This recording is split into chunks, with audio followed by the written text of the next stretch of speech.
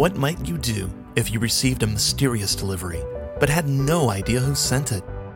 What if that unmarked package contained an old diary with no explanation? That's exactly what happened to Angela. The only clue was a note. It contained just 6 words that were stuck to the worn front cover of the thick, leather-bound book filled with hundreds of handwritten pages. The note said, "Use this as you see fit." The last entry of the diary, which seems to be filled with personal stories involving cannabis, is dated April 20th, 2022. It's intriguing. Who wrote the diary? Where did it come from and why was it sent? Angela, along with her friend Brandon, are ready to explore the entries to learn more. Even though they have no idea who the author is or why the diary was anonymously sent, they're both committed to finding answers. On this podcast, we're exploring the diary and learning more about the experiences of whoever wrote it. Through that exploration, hopefully we'll solve the mystery of the diary and why Angela was trusted with this extraordinary responsibility. The Diary Mary is on the air. Wait, let me guess. Chicago. Yes, that is my homage to Pat Hughes, who got it into the Baseball Hall of Fame for being an announcer, and he's the best announcer of all time in the history of everything. Huh. Yes. So is that the equivalent of how people in this section of the country, the Mid-Atlantic, specifically Philly, Jersey area, feel about Harry Kalas? I would say probably there's maybe a stronger connection to Pat Hughes. What? Amongst the Chicagoans and Chicago Cubs fans. Why? Because it's like Harry Carey. Harry Carey was the big announcer back in the day for the Cubs whenever I was growing up, and so that was another thing. We have a strong connection to our heroes. But why do you think your connection is stronger than the connection here? And I'm genuinely curious because I don't know that if it's true or not. I think it's just because he's better. Ooh, that's not nice. And that is not very objective. Well, he would do a thing where where Pat Hughes, at the beginning of every game, he would talk about what each of the players were wearing. So he'd be like, the Cubs today, they're wearing their blue socks along with red stirrups, white pants, black belts, and their pinstriped tops. Blue hats. A beautiful day here at Wrigley Field. 72 and sunny. I like everything about that. Exactly. He's just very descriptive. So yes. So that's why I enjoyed him. So. All right. And by the way, did you do anything that challenged or made yourself enjoy your time this week? Well, I challenged myself for this diary entry. Mm-hmm. Would you like to know how? How? So, okay. So last time you had asked and challenge accepted for me to find something about hemp. So I spent some time going through and found, some enlightening information about hemp in Kentucky. So I wanted to try it a little differently. You might think this is weird. Mm-hmm. I made a list of random things. Okay. I made a list of 10 random things. Toaster. I mean, yes, like things like that. Hat. Yeah, I mean, yes. Floor. It reminds me of, do you remember when we were kids and you would get the Highlights magazine and you would look for the items that were randomly drawn into that one, like, scene that you'd need to go through and look for the object? Oh, do you have any idea what I'm talking about? I had zoo books. I don't even know what that is. That was like Highlights, but it was for the animals. But for the Midwestern people? No, it was around the entire country, and there was one that particularly terrified me because it had an up-close picture of a tarantula's face. Ooh. Yeah, and so it always absolutely scared the heck out of me. Okay, so yes, random things could be a tarantula, although that was not on my list. And so I made a list of these objects and then picked a random spot in the diary, started turning pages, and the first one that I found Would you like to do a drum roll now? No. That sounded more like a gargle. And that also does not sound like a drum roll, but okay. You know what? Suspense. We don't need any more of that. So a stamp ends up being the very first thing that I see when I'm flipping through and skimming some of the pages. And that is what led us to the diary entry from today. Oh, okay. Should we just hop right in? Are we ready? I'm pretty excited. Okay, I think we could do that. Okay, so the entry that I end up coming across is dated February 5th, 1964. It was a beautiful day on February 5th, 1964. The sun was shining. It was 72 degrees. I don't think it should have been 72 degrees in New Jersey on February 5th. Although I don't know where this was, so maybe it was very warm. Fair point. We don't know. All right, so it starts off, Dear Diary, a letter arrived from some of the family today. They must have sat down and written it together. Pot and dope have always been really tight, so I wasn't surprised. Pot and dope. I bet they were just a ball of fun. Probably very forgetful. Well, we learn a lot about the family, the very sizable family with each entry. These are the ones that can't keep a set of keys between them. So yes, pot and dope star in this particular entry. So they were visiting Portugal and shared more all about the friendly and kind people they had met. They meet friendly people everywhere. We all do. It's common that people are drawn to us. They shared a story about, and you know what? I actually made a note to myself to ask you about this because I'm not sure of the pronunciation. They shared a story about fado or fado, which is a type of Portuguese music. Does this, you're a musician. Does this sound familiar to you? This does not. Though the word fado, I mean, I've seen like Irish bars named Fado. So Okay. I don't know. Well, let's just commit to pronouncing it. How did you just say it? Fado. Fado. So I'm going to pronounce it Fado. Okay. But I will look into it more later to make sure that I know what the correct pronunciation is. Okay. Because that matters to me. So, a story about fado, which is a type of Portuguese music. What's funny is that I just met someone that emigrated out of Portugal. Lots of people are these days. That's a parenthetical aside. Mm-hmm. And he was just telling me about fado. So I guess the universe wants to make sure I know what it is. Well, I don't know what it is. Would you like to? Sure. Okay, I had that ready and ready to go for you because I knew that you would end up asking. Okay, so this is what I've learned about fado, which is loosely translated as destiny or fate. So it's a music genre and I'm looking at Wikipedia.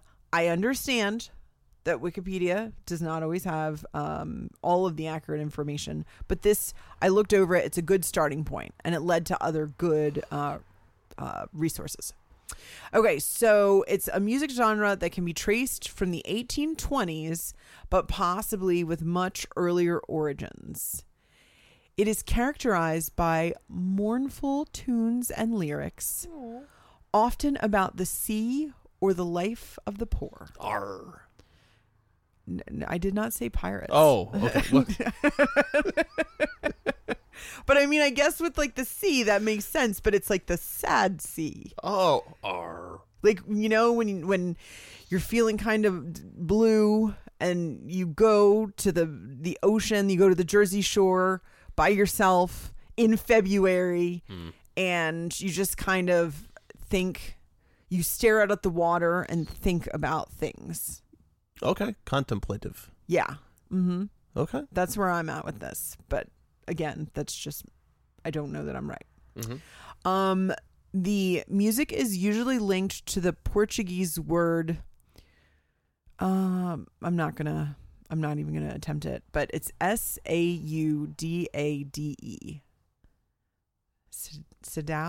Saudade. A unique word with no accurate translation in any other language. And then there's a little note that says homesickness has an approximate meaning. It's kind of a longing and conveys a complex mixture of mainly nostalgia, but also sadness, pain, happiness, and love. You know, there's a lot going on there. Us Westerners, English Westerners, that we're not very, like, our words are very to the point. You know, like whenever we have a thing and we got a word and that explains that thing. And it seems every other culture is better at like kind of conveying an entire emotion by having like a word for something that means like 30 things at once. Maybe we should have more words like that. We can lead the charge. Okay. All right. Yeah. All right. Challenge accepted. Spelkel. So that gives a little bit of background to this Fado music. There's more information here about where it comes from. And one of the traditions is that to applaud Fado in Lisbon, you clap your hands, and in Coimbra, you cough as if clearing your throat. So that's how you indicate like job well done. And then even lower in like a different section, it says the ingredients of Fado are a guitar, a voice, a shawl, and a heartfelt emotion. A shawl, like an old lady's thing that goes around, like that keeps you warm. Well, it is February. I mean, in this particular entry, yes, but I think a shawl, like, you know, you're just so sad your shoulders are cold. Yeah. So let's get them covered up and warmed. Okay. So that's a little bit that I've learned about Fado. And another thing that I've done, because I was prepared to share this with you today, yes, is that I did look up. There was a note in this particular entry that Mary met someone that had just emigrated out of Portugal. Mm-hmm. And it is in fact true that in the 60s, there was a huge a number of Portuguese immigrants that arrived in the United States. Really? So my guess is that Mary was somewhere in the U.S. Okay. Or possibly in the U.S. based on that. So that's just another, corroborated point. Yeah. While the story was interesting, I was more intrigued in the stamp they used to mail me the letter. When I saw the rust-colored stamp with a familiar face on it, I squealed with joy. Guess who I spotted on that stamp? Garcia de Orta was a brilliant man. When I heard about what they did to his body in the late 1500s, it was heartbreaking. What did they do? I figured you'd ask. So, do you want to know who Garcia de Orta is? Actually, that would probably be a great. I've heard the name, but I'm not really totally familiar. So, Garcia de Orta, and hopefully I'm saying that correctly, is a botanist that becomes a doctor, and in 1563 ends up publishing a book. And this first word, I'm not sure I'm going to get it right, but colloquies on the simple and drugs and medical matters of India and of a few fruits. That's like the loose translation of it. So if you want to find it, you could just type that into Amazon. Find that really easily. Well, and so another translation is Conversations on the Simples, Drugs, and Materia Medica of Indica. Mm-hmm. Or I'm sorry, not of Indica, of India. So Conversations on the Simples, Drugs, and Materia Medica of India. So there's a couple of different translations of this title that I have found. But this book was published in 1563. And I did read somewhere, although I have not confirm this with another source that it was a little famous for being the first non-religious book printed. And I'm not sure where the printing took place, so we'll need to look into that. First non-religious book ever printed, like in the world? I don't know that it's in the world or what the region was, but that was a note somewhere, so I'm going to have to check it out. So he, in this text, as well as a bunch of other things, right? So it wasn't something, it wasn't only about cannabis, but there was mention of cannabis, which is why I assume that Mary is, particularly interested in, Garcia de Orta's life and work.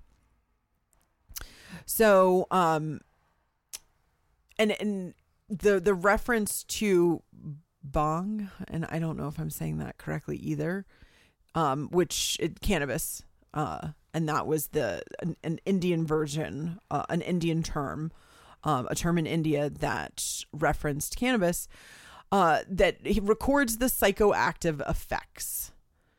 And records the psychoactive effects in a way that is accurate, right? Not trying to push, not trying to be for or against, but no agenda. Yeah, I don't get the sense that there was an agenda there. So I didn't get a chance to tell you about what happened with him. So in the 1500s, he goes to India. He left Portugal and goes to India. And he seems to escape the Inquisition. But his family is not so lucky. And in the late 1560s, his family was tortured because they were people thought that they were Jewish. So they find out that he was, and the family was. So he passes away in 1568, I think. And they find out that his family, including his sister, they were tortured. And they end up exhuming his body. Inquisitors end up exhuming his body around 1580, specifically to burn it along with copies of his book. Well, as Monty Python says, no one escapes the Spanish Inquisition. That just proves it right there. I suppose you are correct. So that Garcia de Orta, this entry is dated 1964, and I can say that it's corroborated that there was a stamp that was released to honor him by in Portugal in 1964. Mm-hmm. Okay. So actually, I think it was maybe the year before. Yeah, they usually release stamps a year before. Well, no, I'm a year before what? When they're released. No. No. Let's back up for a second. So there's lots of history in this one. Yes. So they released the stamp in 1963. Okay. And then Mary gets this letter in February of 1964 yes. that has his picture on it because he's being honored because of his contributions to the field of botany and medicine. Yep. And he was highly respected. Mm-hmm. And that the terrible account of what happened to him, his body after they found out that he was in fact Jewish. And I believe there's more to the story about the copies of his book, this publication, the Conversations of Simple Drugs and Medical Information, whatever the translation that you look at makes a reference to. So they end up burning a lot of copies of his book so that there was only like one or two left. And thankfully, that ends up being translated later into a bunch of different other languages. And not all of the information in it is correct, too, because we'd want to note that, it's the 1500s. This is... They're still finding their way when it comes to medicine and practices. And I think that the notable part is that there is this, acknowledgement of cannabis being used as not a cure, but a treatment of, and we know from lots of other entries and resources that lots of different ailments or conditions. It was a very crude form of Wikipedia that they had back then. Essentially, they would just write on the floor, like on the ground, like in the dirt, and then somebody would come along and then cross something out and rewrite over top of it. Well, yes. So that makes perfect sense and makes me feel a little less guilty about reading all this Wikipedia stuff to you. Yes, exactly. Because Wikipedia is not, it has a lot of good information as long as you do your homework. And as long as you don't use it for your homework. Well, it's a good starting point. But yes, Wikipedia shouldn't be your only go-to. What they did to his body in the late 1500s, it was heartbreaking. His book changed everything, which is probably why they put him on the stamp. Heck, his face should be everywhere. I know that in it, he looks at two things. Oh, she's referring to the book, I think. I know that in it, he looks at two things: botany and the origins and descriptions and treatments of certain diseases. Yeah, she really likes this book. Apparently. Yeah, she's just all about the book. And I mean, this was cutting edge stuff, and it was a big deal that they had saved copies from being destroyed after the fact. Yeah. He was an outspoken fan of our family for a long time. Maybe fan isn't the right word. Maybe it's more like he was an outspoken truth teller. When he wrote about foolish language and how sometimes the tears came, I hear the truths and appreciated all that he did. When he, like, the truths came, the tears came. Oh, like, okay. When she writes about foolish laughter and the tears came, I pulled this from an entry in Da Orta's book. And it goes through and provides a direct quote. So I'll read you some of it. It is not flax, for the seed is smaller and not white. And the Indians eat either the seeds or the pounded leaves to assist or quiet the women.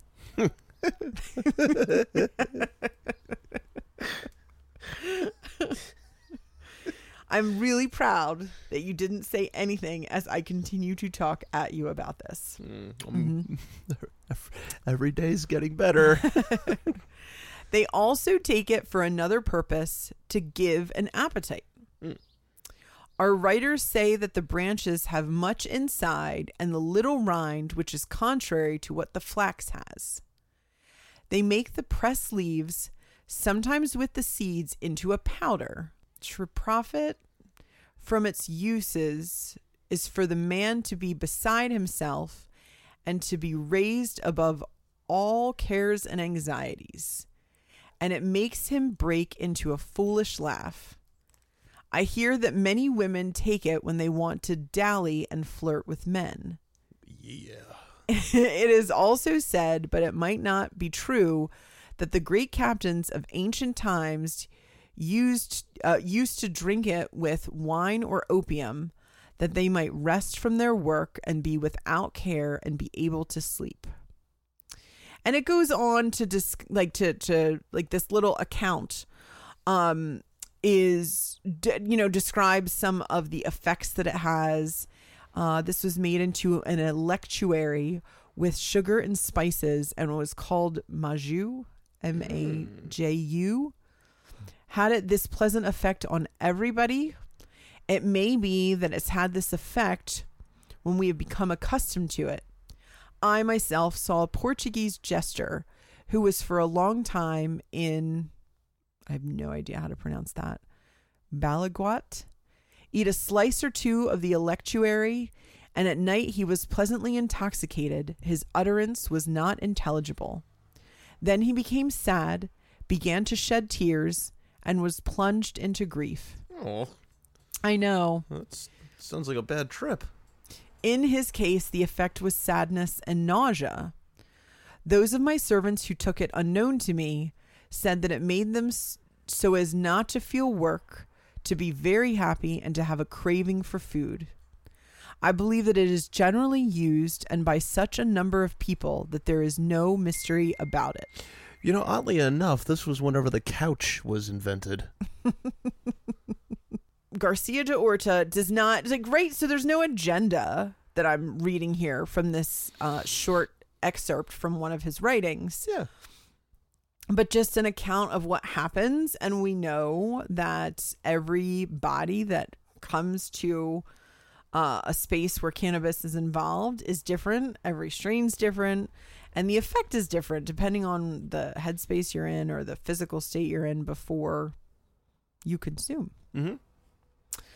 All right, so there's a little bit more. Do you want me to finish? Yeah. Okay.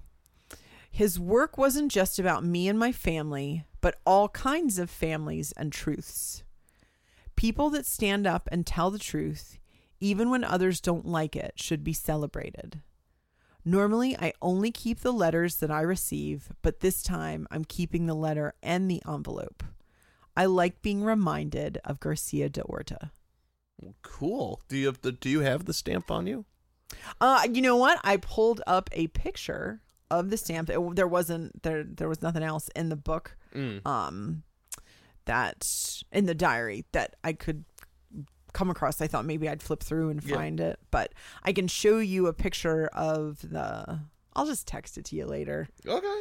So you can see what his face looked like on the stamp.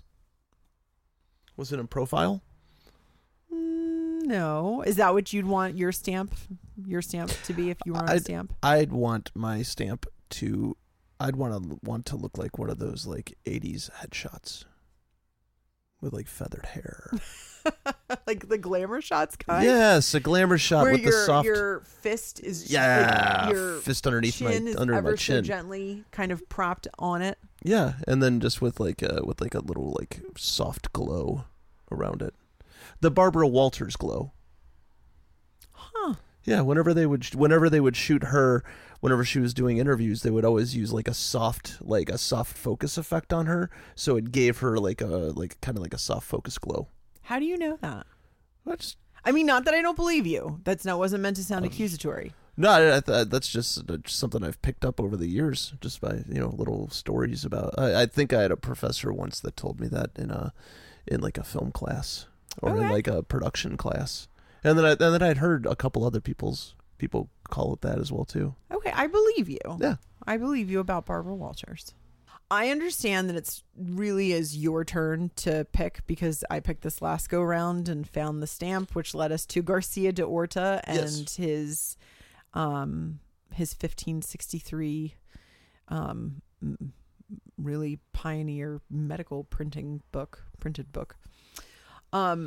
But here's the thing. Yeah. Do you know what's coming up? No. May 20th. Okay. Do you know what that is? I think the Cubs are playing I'd have to look on the schedule to see. Are they playing the Phillies? They might be playing the Phillies. I really genuinely think that Chicago should be doing what they can to compensate you for all that you're trying to do here. Mm-hmm. Well, what's on May 20th? May the 20th is the next time that we'll be looking at a diary entry, and May the 20th looked familiar to me. I knew I'd seen it recently. There was a very interesting figure in cannabis history, and I can't say interesting good. I would say more interesting not good, that was born on May 20th, and that was Harry Anslinger. Boo. And we don't like him. We really don't, but I feel like this is the universe just like the universe wanted Mary to learn more about Fado music. I saw May 20th. May 20th is our next diary entry. So I'm pushing for us to find something about Harry. Can we rip him a new Anslinger? Very well done. Thank you. And sure. And as they say in Lisbon,